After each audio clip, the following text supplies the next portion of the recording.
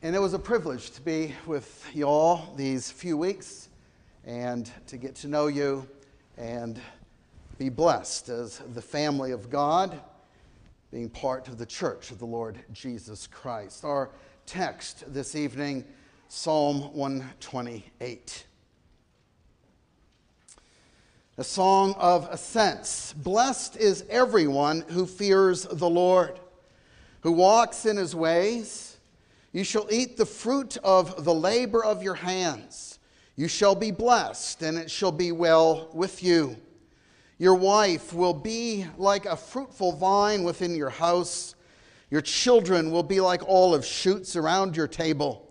Behold, thus shall the man be blessed who fears the Lord. The Lord bless you from Zion. May you see the prosperity of Jerusalem all the days of your life. May you see your children's children. Peace be upon Israel. Amen. Let us pray. O Lord our God, you have told us that if we would open our mouths wide, you would fill it. And so in faith, we open our mouths wide this evening.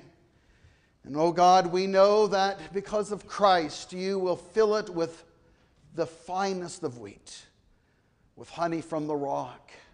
You will satisfy us so that our all in all might be in Christ, the head of the church, the head, the Savior of your people. And so we pray tonight, Lord, that you will bring peace upon Israel, that you would prosper her even in this place, that you would grant every success to the ministry of the word, and that you would bring glory to your great name. In Christ's name we pray. Amen. Psalm 120 through 134 are psalms of ascent used by Israel as they journeyed to Jerusalem on their annual feasts.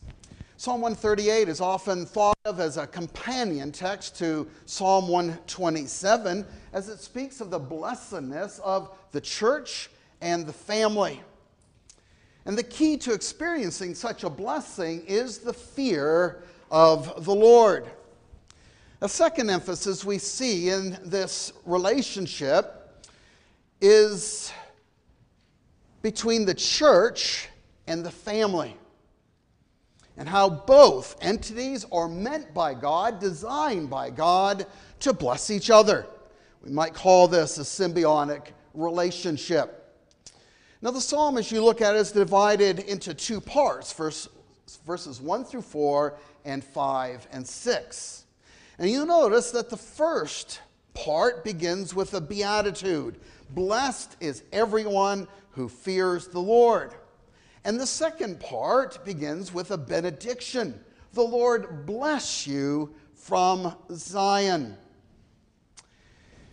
The first part speaks of the Lord's covenant blessings upon the households, and the second part speaks of God's blessing, his covenant blessing upon the church. And these two divisions then will be our points this evening. Now, as we've read this beautiful psalm together, you can't help but notice the repeated words in this psalm, how it emphasizes the word blessing. Now, in Hebrew, it's not all the same word. It's the same family of words, which speaks of blessing, of favor, of well-being. And notice that these blessings are experienced in the creation ordinances of work and marriage. And what the psalmist does is he brings us back to Genesis 1. God's creation of man and woman, and his purpose for them to have dominion over all the earth, to multiply and fill it. It's not that the psalmist wants to leave out those who are single in the church, those who are unmarried, the divorced, the widowed, but he's describing the norm for God's image bearers, particularly in the realm of marriage, and then also the church. In verse 2, we have God's covenant blessings to a man who is a husband and a father. And if you notice, the everyone of verse 1 becomes specific in verse 2. In verse 3, he has a wife and children. And God promises to bless this man, make his vocation profitable, and that he will have reward for his labor. God will make him succeed so that he will earn and be fruitful. It will go well with this man because the Lord makes his work satisfying. As we read just a few weeks ago in Ecclesiastes 2, where the wise man says, there is nothing better for a person than that he should eat and drink and find employment in his toil. This also I saw is from the hand of God. For apart from him, who can eat or who can have enjoyment? Also Ecclesiastes 5:18, as you all read a few weeks ago. Now, as you look at this text then, and as you see God's design for this man, who's also a husband and a father, you understand that this is not Mr. Mom. It is a man who is providing for his wife and for his children. And God has appointed him particular duties, and those duties are rewarded by his God. And notice this man experiences blessings not only in his labor, but, verse 4 tells us, in his marriage. Or verse 3. He is blessed with this amazing woman, who's also described with a simile. She shall be a fruitful vine within his house. And Psalm 104 reminds us that God gives wine to gladden the heart, just like the blessings that this man receives in his wife. She becomes his joy. She makes the home a little paradise, a sanctuary. She fills it with peace and tranquility, a refuge for her husband and for her children from the world outside. The home is her sphere of influence, and she creates in it this atmosphere of love. Now, it's not to say, of course, that a wife cannot work outside the home, but the place of her influence, her primary place of influence, is in the home to complement her husband and to provide a pleasant habitat. And part of her fruitfulness is seen then in that she's having children. Now, sadly, childbearing has often been despised in our culture, but the Bible places great honor upon childbearing. It is blessed by the Lord, and the Apostle Paul gives us this promise in 1 Timothy 2, where he says, she, the wife, the mother, she'll be saved through childbearing if they continue in faith, love, holiness, with self-control. They'll undo or reverse the curse. Now, the psalmist uses another agriculture simile to describe the blessings of God upon this man in terms of his children. They will, he says, be like olive shoots around your table.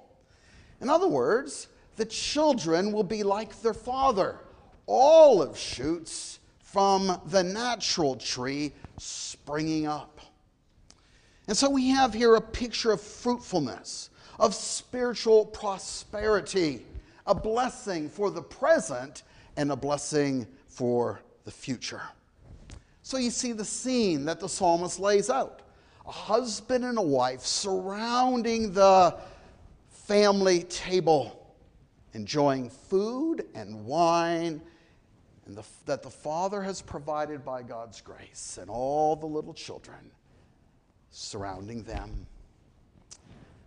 Now, why is this such a glorious picture? Why is this such a beautiful scene? The answer is because of God's covenantal blessings that are being poured out upon this man and falling then upon his wife and his children. He is their representative head, and they fall then the blessings of God fall upon this family. But what do we mean by covenantal blessing? It's an important word both in the Old Covenant and in the New Covenant. Remember how the patriarchs, they blessed their sons while on their deathbed. Or how Moses, as the prophet of God, the deliverer of Israel, at his deathbed, he blessed the tribes.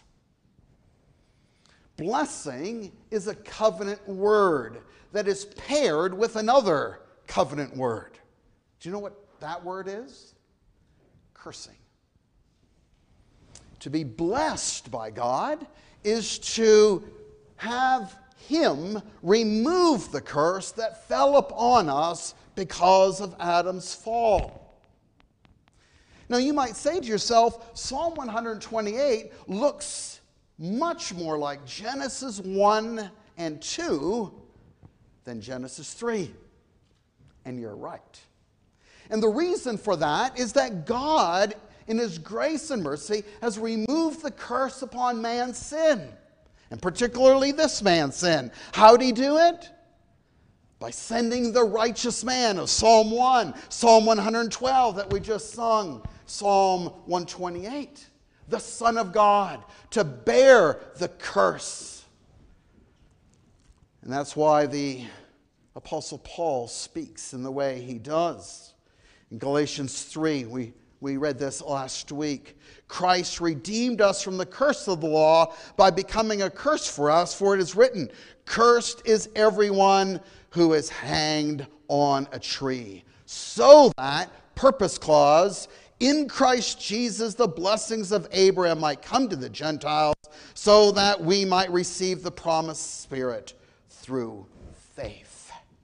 Christ reverses the curse, resulting in blessing for His people.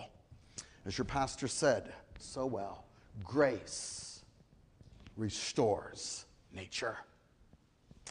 And dear friends, if this is true in the Old Covenant, how much more in the New Covenant?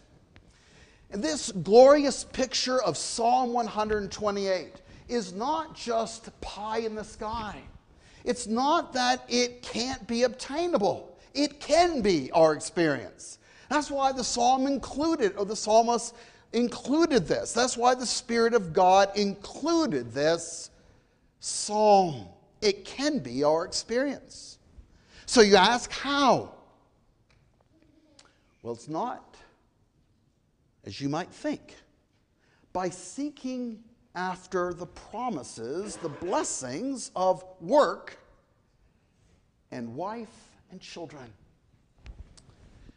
You hear so many people, they say they want a good marriage, a happy home, a beautiful wife, a handsome husband. But that's not what the psalmist tells us. No, rather, part 1 begins and ends with the answer, a glorious answer. Blessed is everyone who fears the Lord. And then verse 4.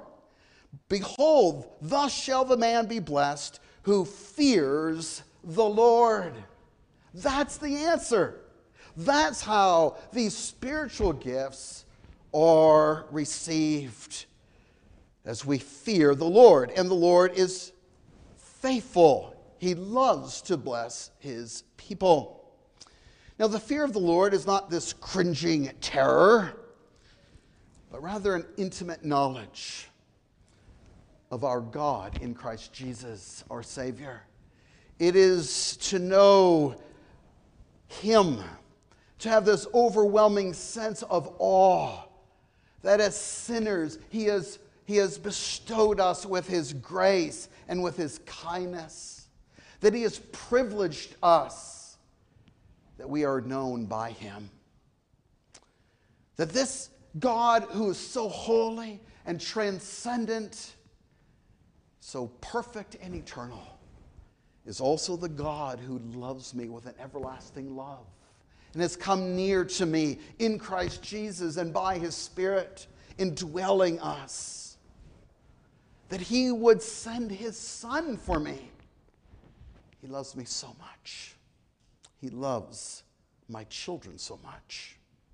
And so by faith in Christ Jesus then, I follow in his ways. It's my joy as the God-fearer to follow him. In fact, I want to do what pleases him because I fear him. And I want this increased assurance of his continued love and favor upon me, my family, the church. I want to know more of his steadfast love to me in Christ.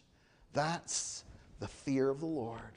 And this fear then of the Lord, this godly fear, it displaces other fears.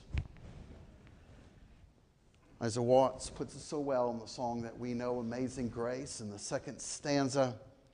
'Twas grace that taught my heart to fear, and grace my fears, plural, relieved. To be embraced by the covenant-loving God drives away all fears. And this, then, is what ought to be characteristic of your lives. In this context, then particularly, you fathers, you young men, you teenage men, this ought to be the chief characteristic of your life, bar none. You must be a God-fearer. And your prayer must continually be and increasingly be, as you grow up as young boys, to young men, to fathers, to grandfathers, Lord, may you give me grace to fear you more and more. And you young women, this is the number one thing you seek in your future husband. You must be attracted to him. He must be able to provide for you. He needs to be romantic and all the rest. But the chief characteristic is that this man fears the Lord. Fears the Lord.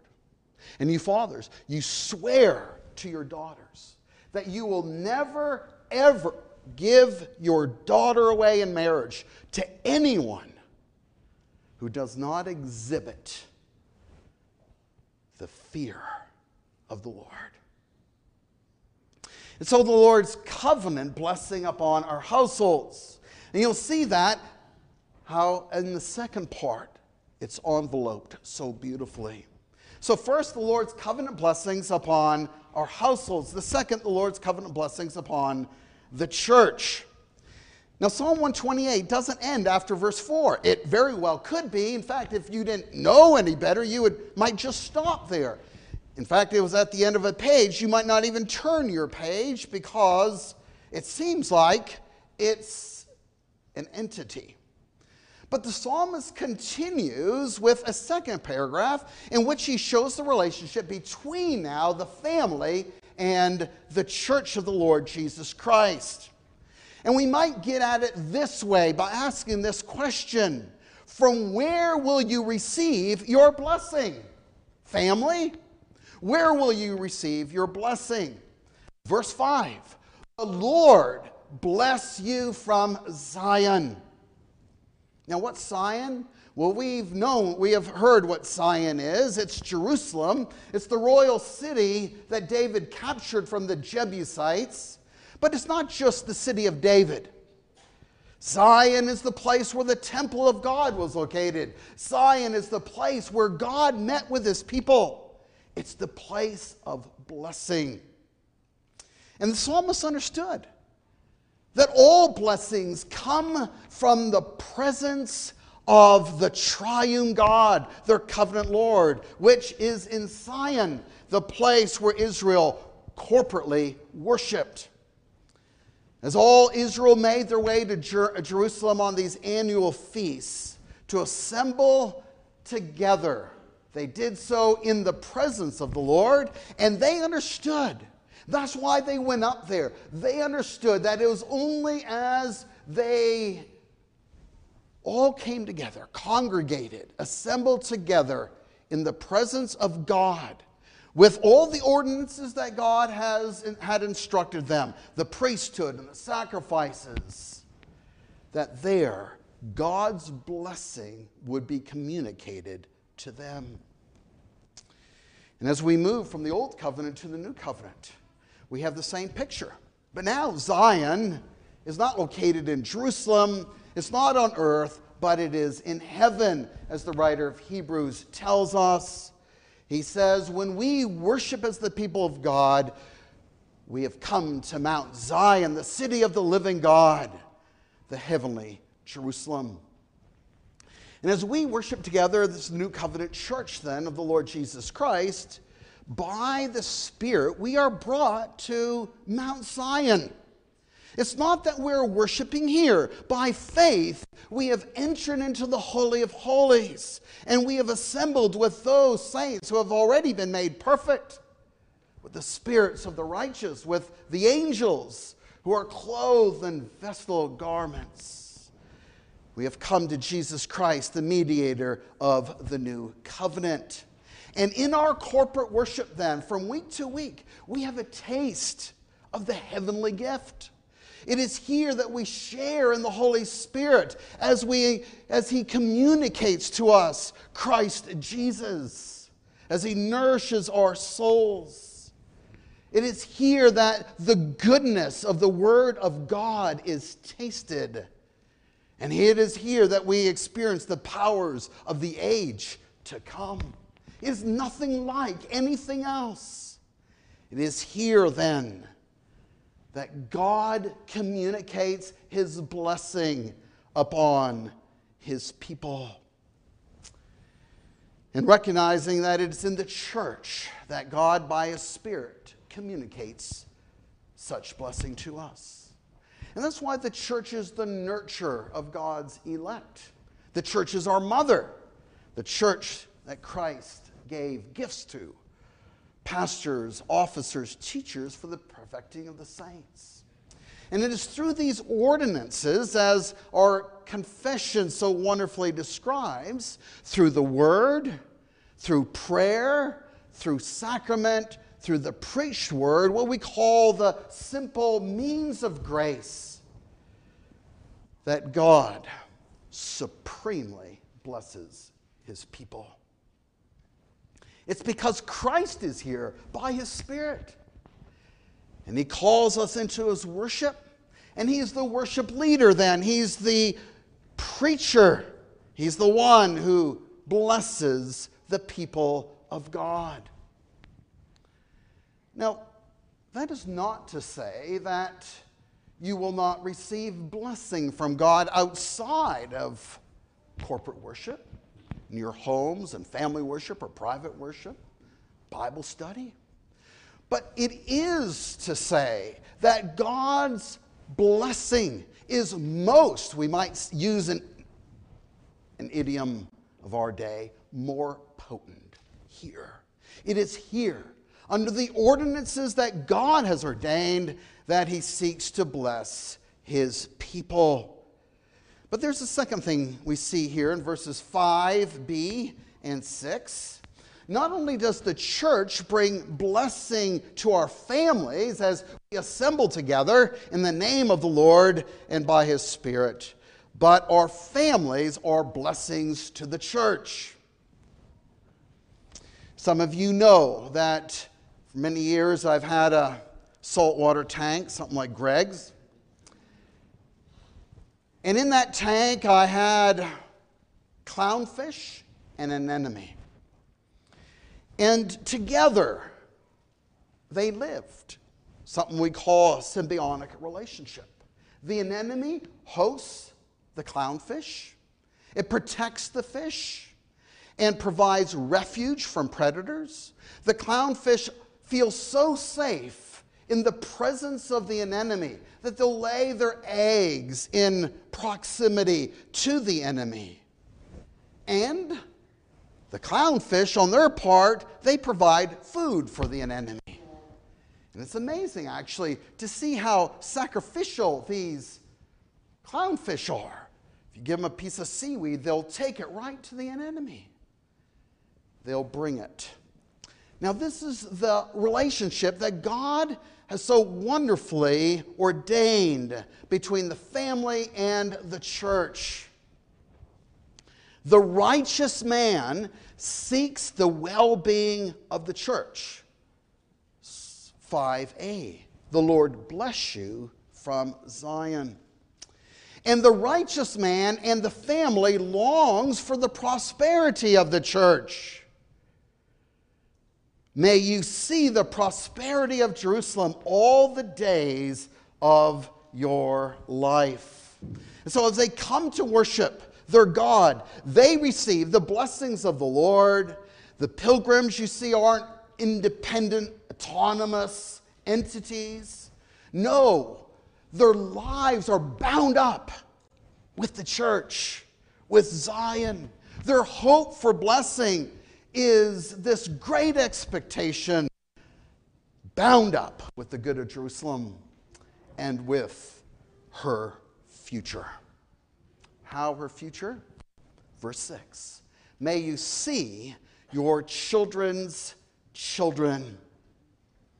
You see, it's through the covenant seed that generations that come from the church, that the church will continue to grow and prosper. As your pastor said, this is God's ordained way, normal way, the most prosperous way. And this was God's great design from the very beginning, that Adam and Eve, husband and wife, they would populate the earth with these olive shoots. They would grow up just like their parents, loving the Lord, serving Him, fearing their God, delighting in their Father and walking in His ways. But now, after the fall, God's design has not changed. He wants us to claim the covenant promise that He will be God to us and to our seed, so that generation after generation will walk in His ways. And that's why you see a family is not an end to itself. The family is for the blessing of the church through the generations. Church growth is covenantal. And there is this symbiotic relationship then of interdependence between the church of the Lord Jesus Christ and the family, both that God has ordained. In the church, the Lord has given us experienced fathers to help us when we're young fathers. It's in the church that He has given us older women so that they might teach younger women how to be wives and mothers. And it's only as we fold then our families into the family of God that we will enjoy covenant blessings for both families. And that, of course, is by design. This is just one of the sweet and natural way that God works to bless us so that we might bless His church.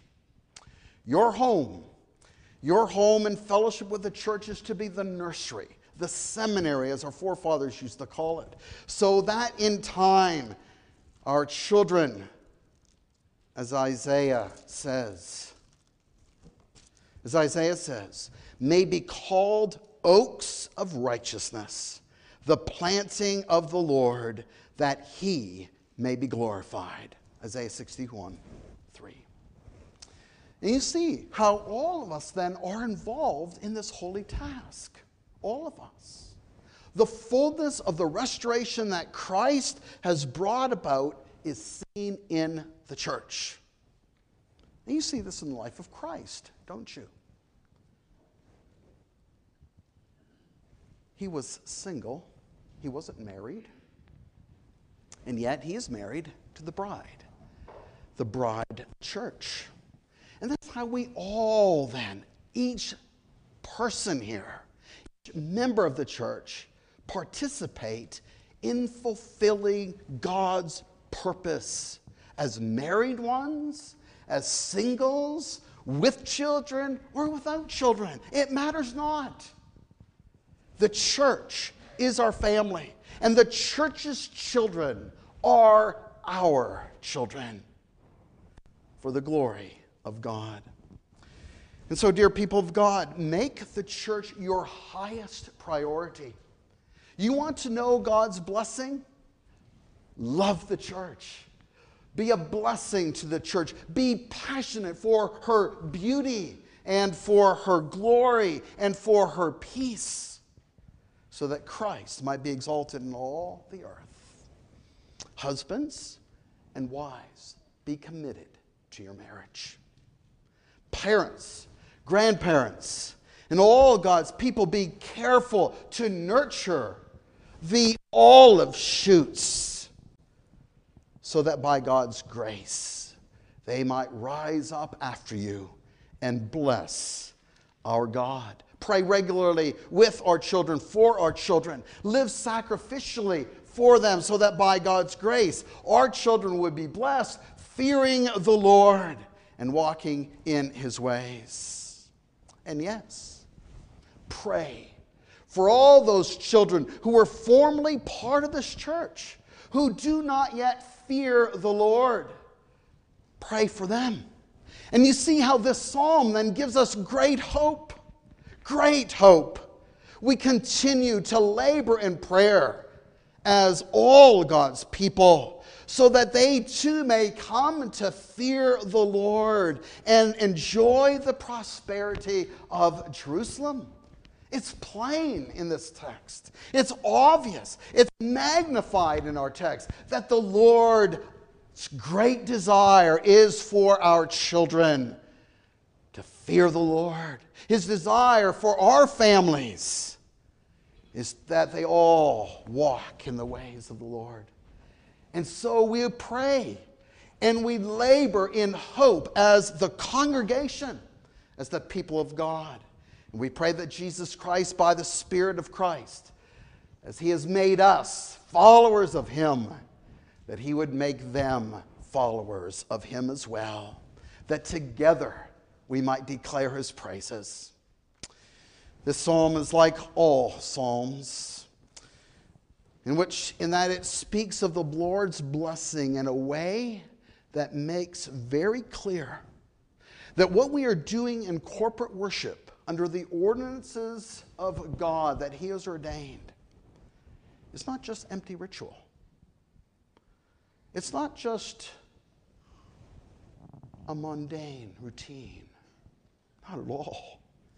No, the great Lamb of God who freely gave his life for the church so that you might receive his blessing and that your families might fear the Lord.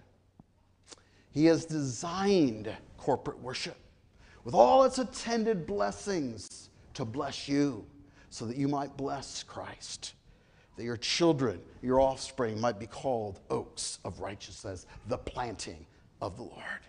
And so we pray, we live in faith, we labor in faith with the grace of God and by the power of the Spirit of God for the prosperity of Jerusalem all the days of our life. And that we would see our children's children walk in the ways of the Lord, that he might be glorified. And so, dear congregation, labor, pray, and by faith, fold your families into this family and see the prosperity of Jerusalem. Peace upon the Israel of God.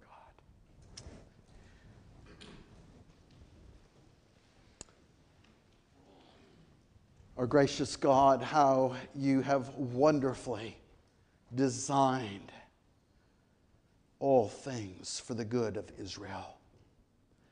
Lord, you tell us in the Word, in the Old Testament, in the prophets, in the New Testament, in Hebrews, that one day you will shake the earth once again, so that all that will be shaken will be destroyed.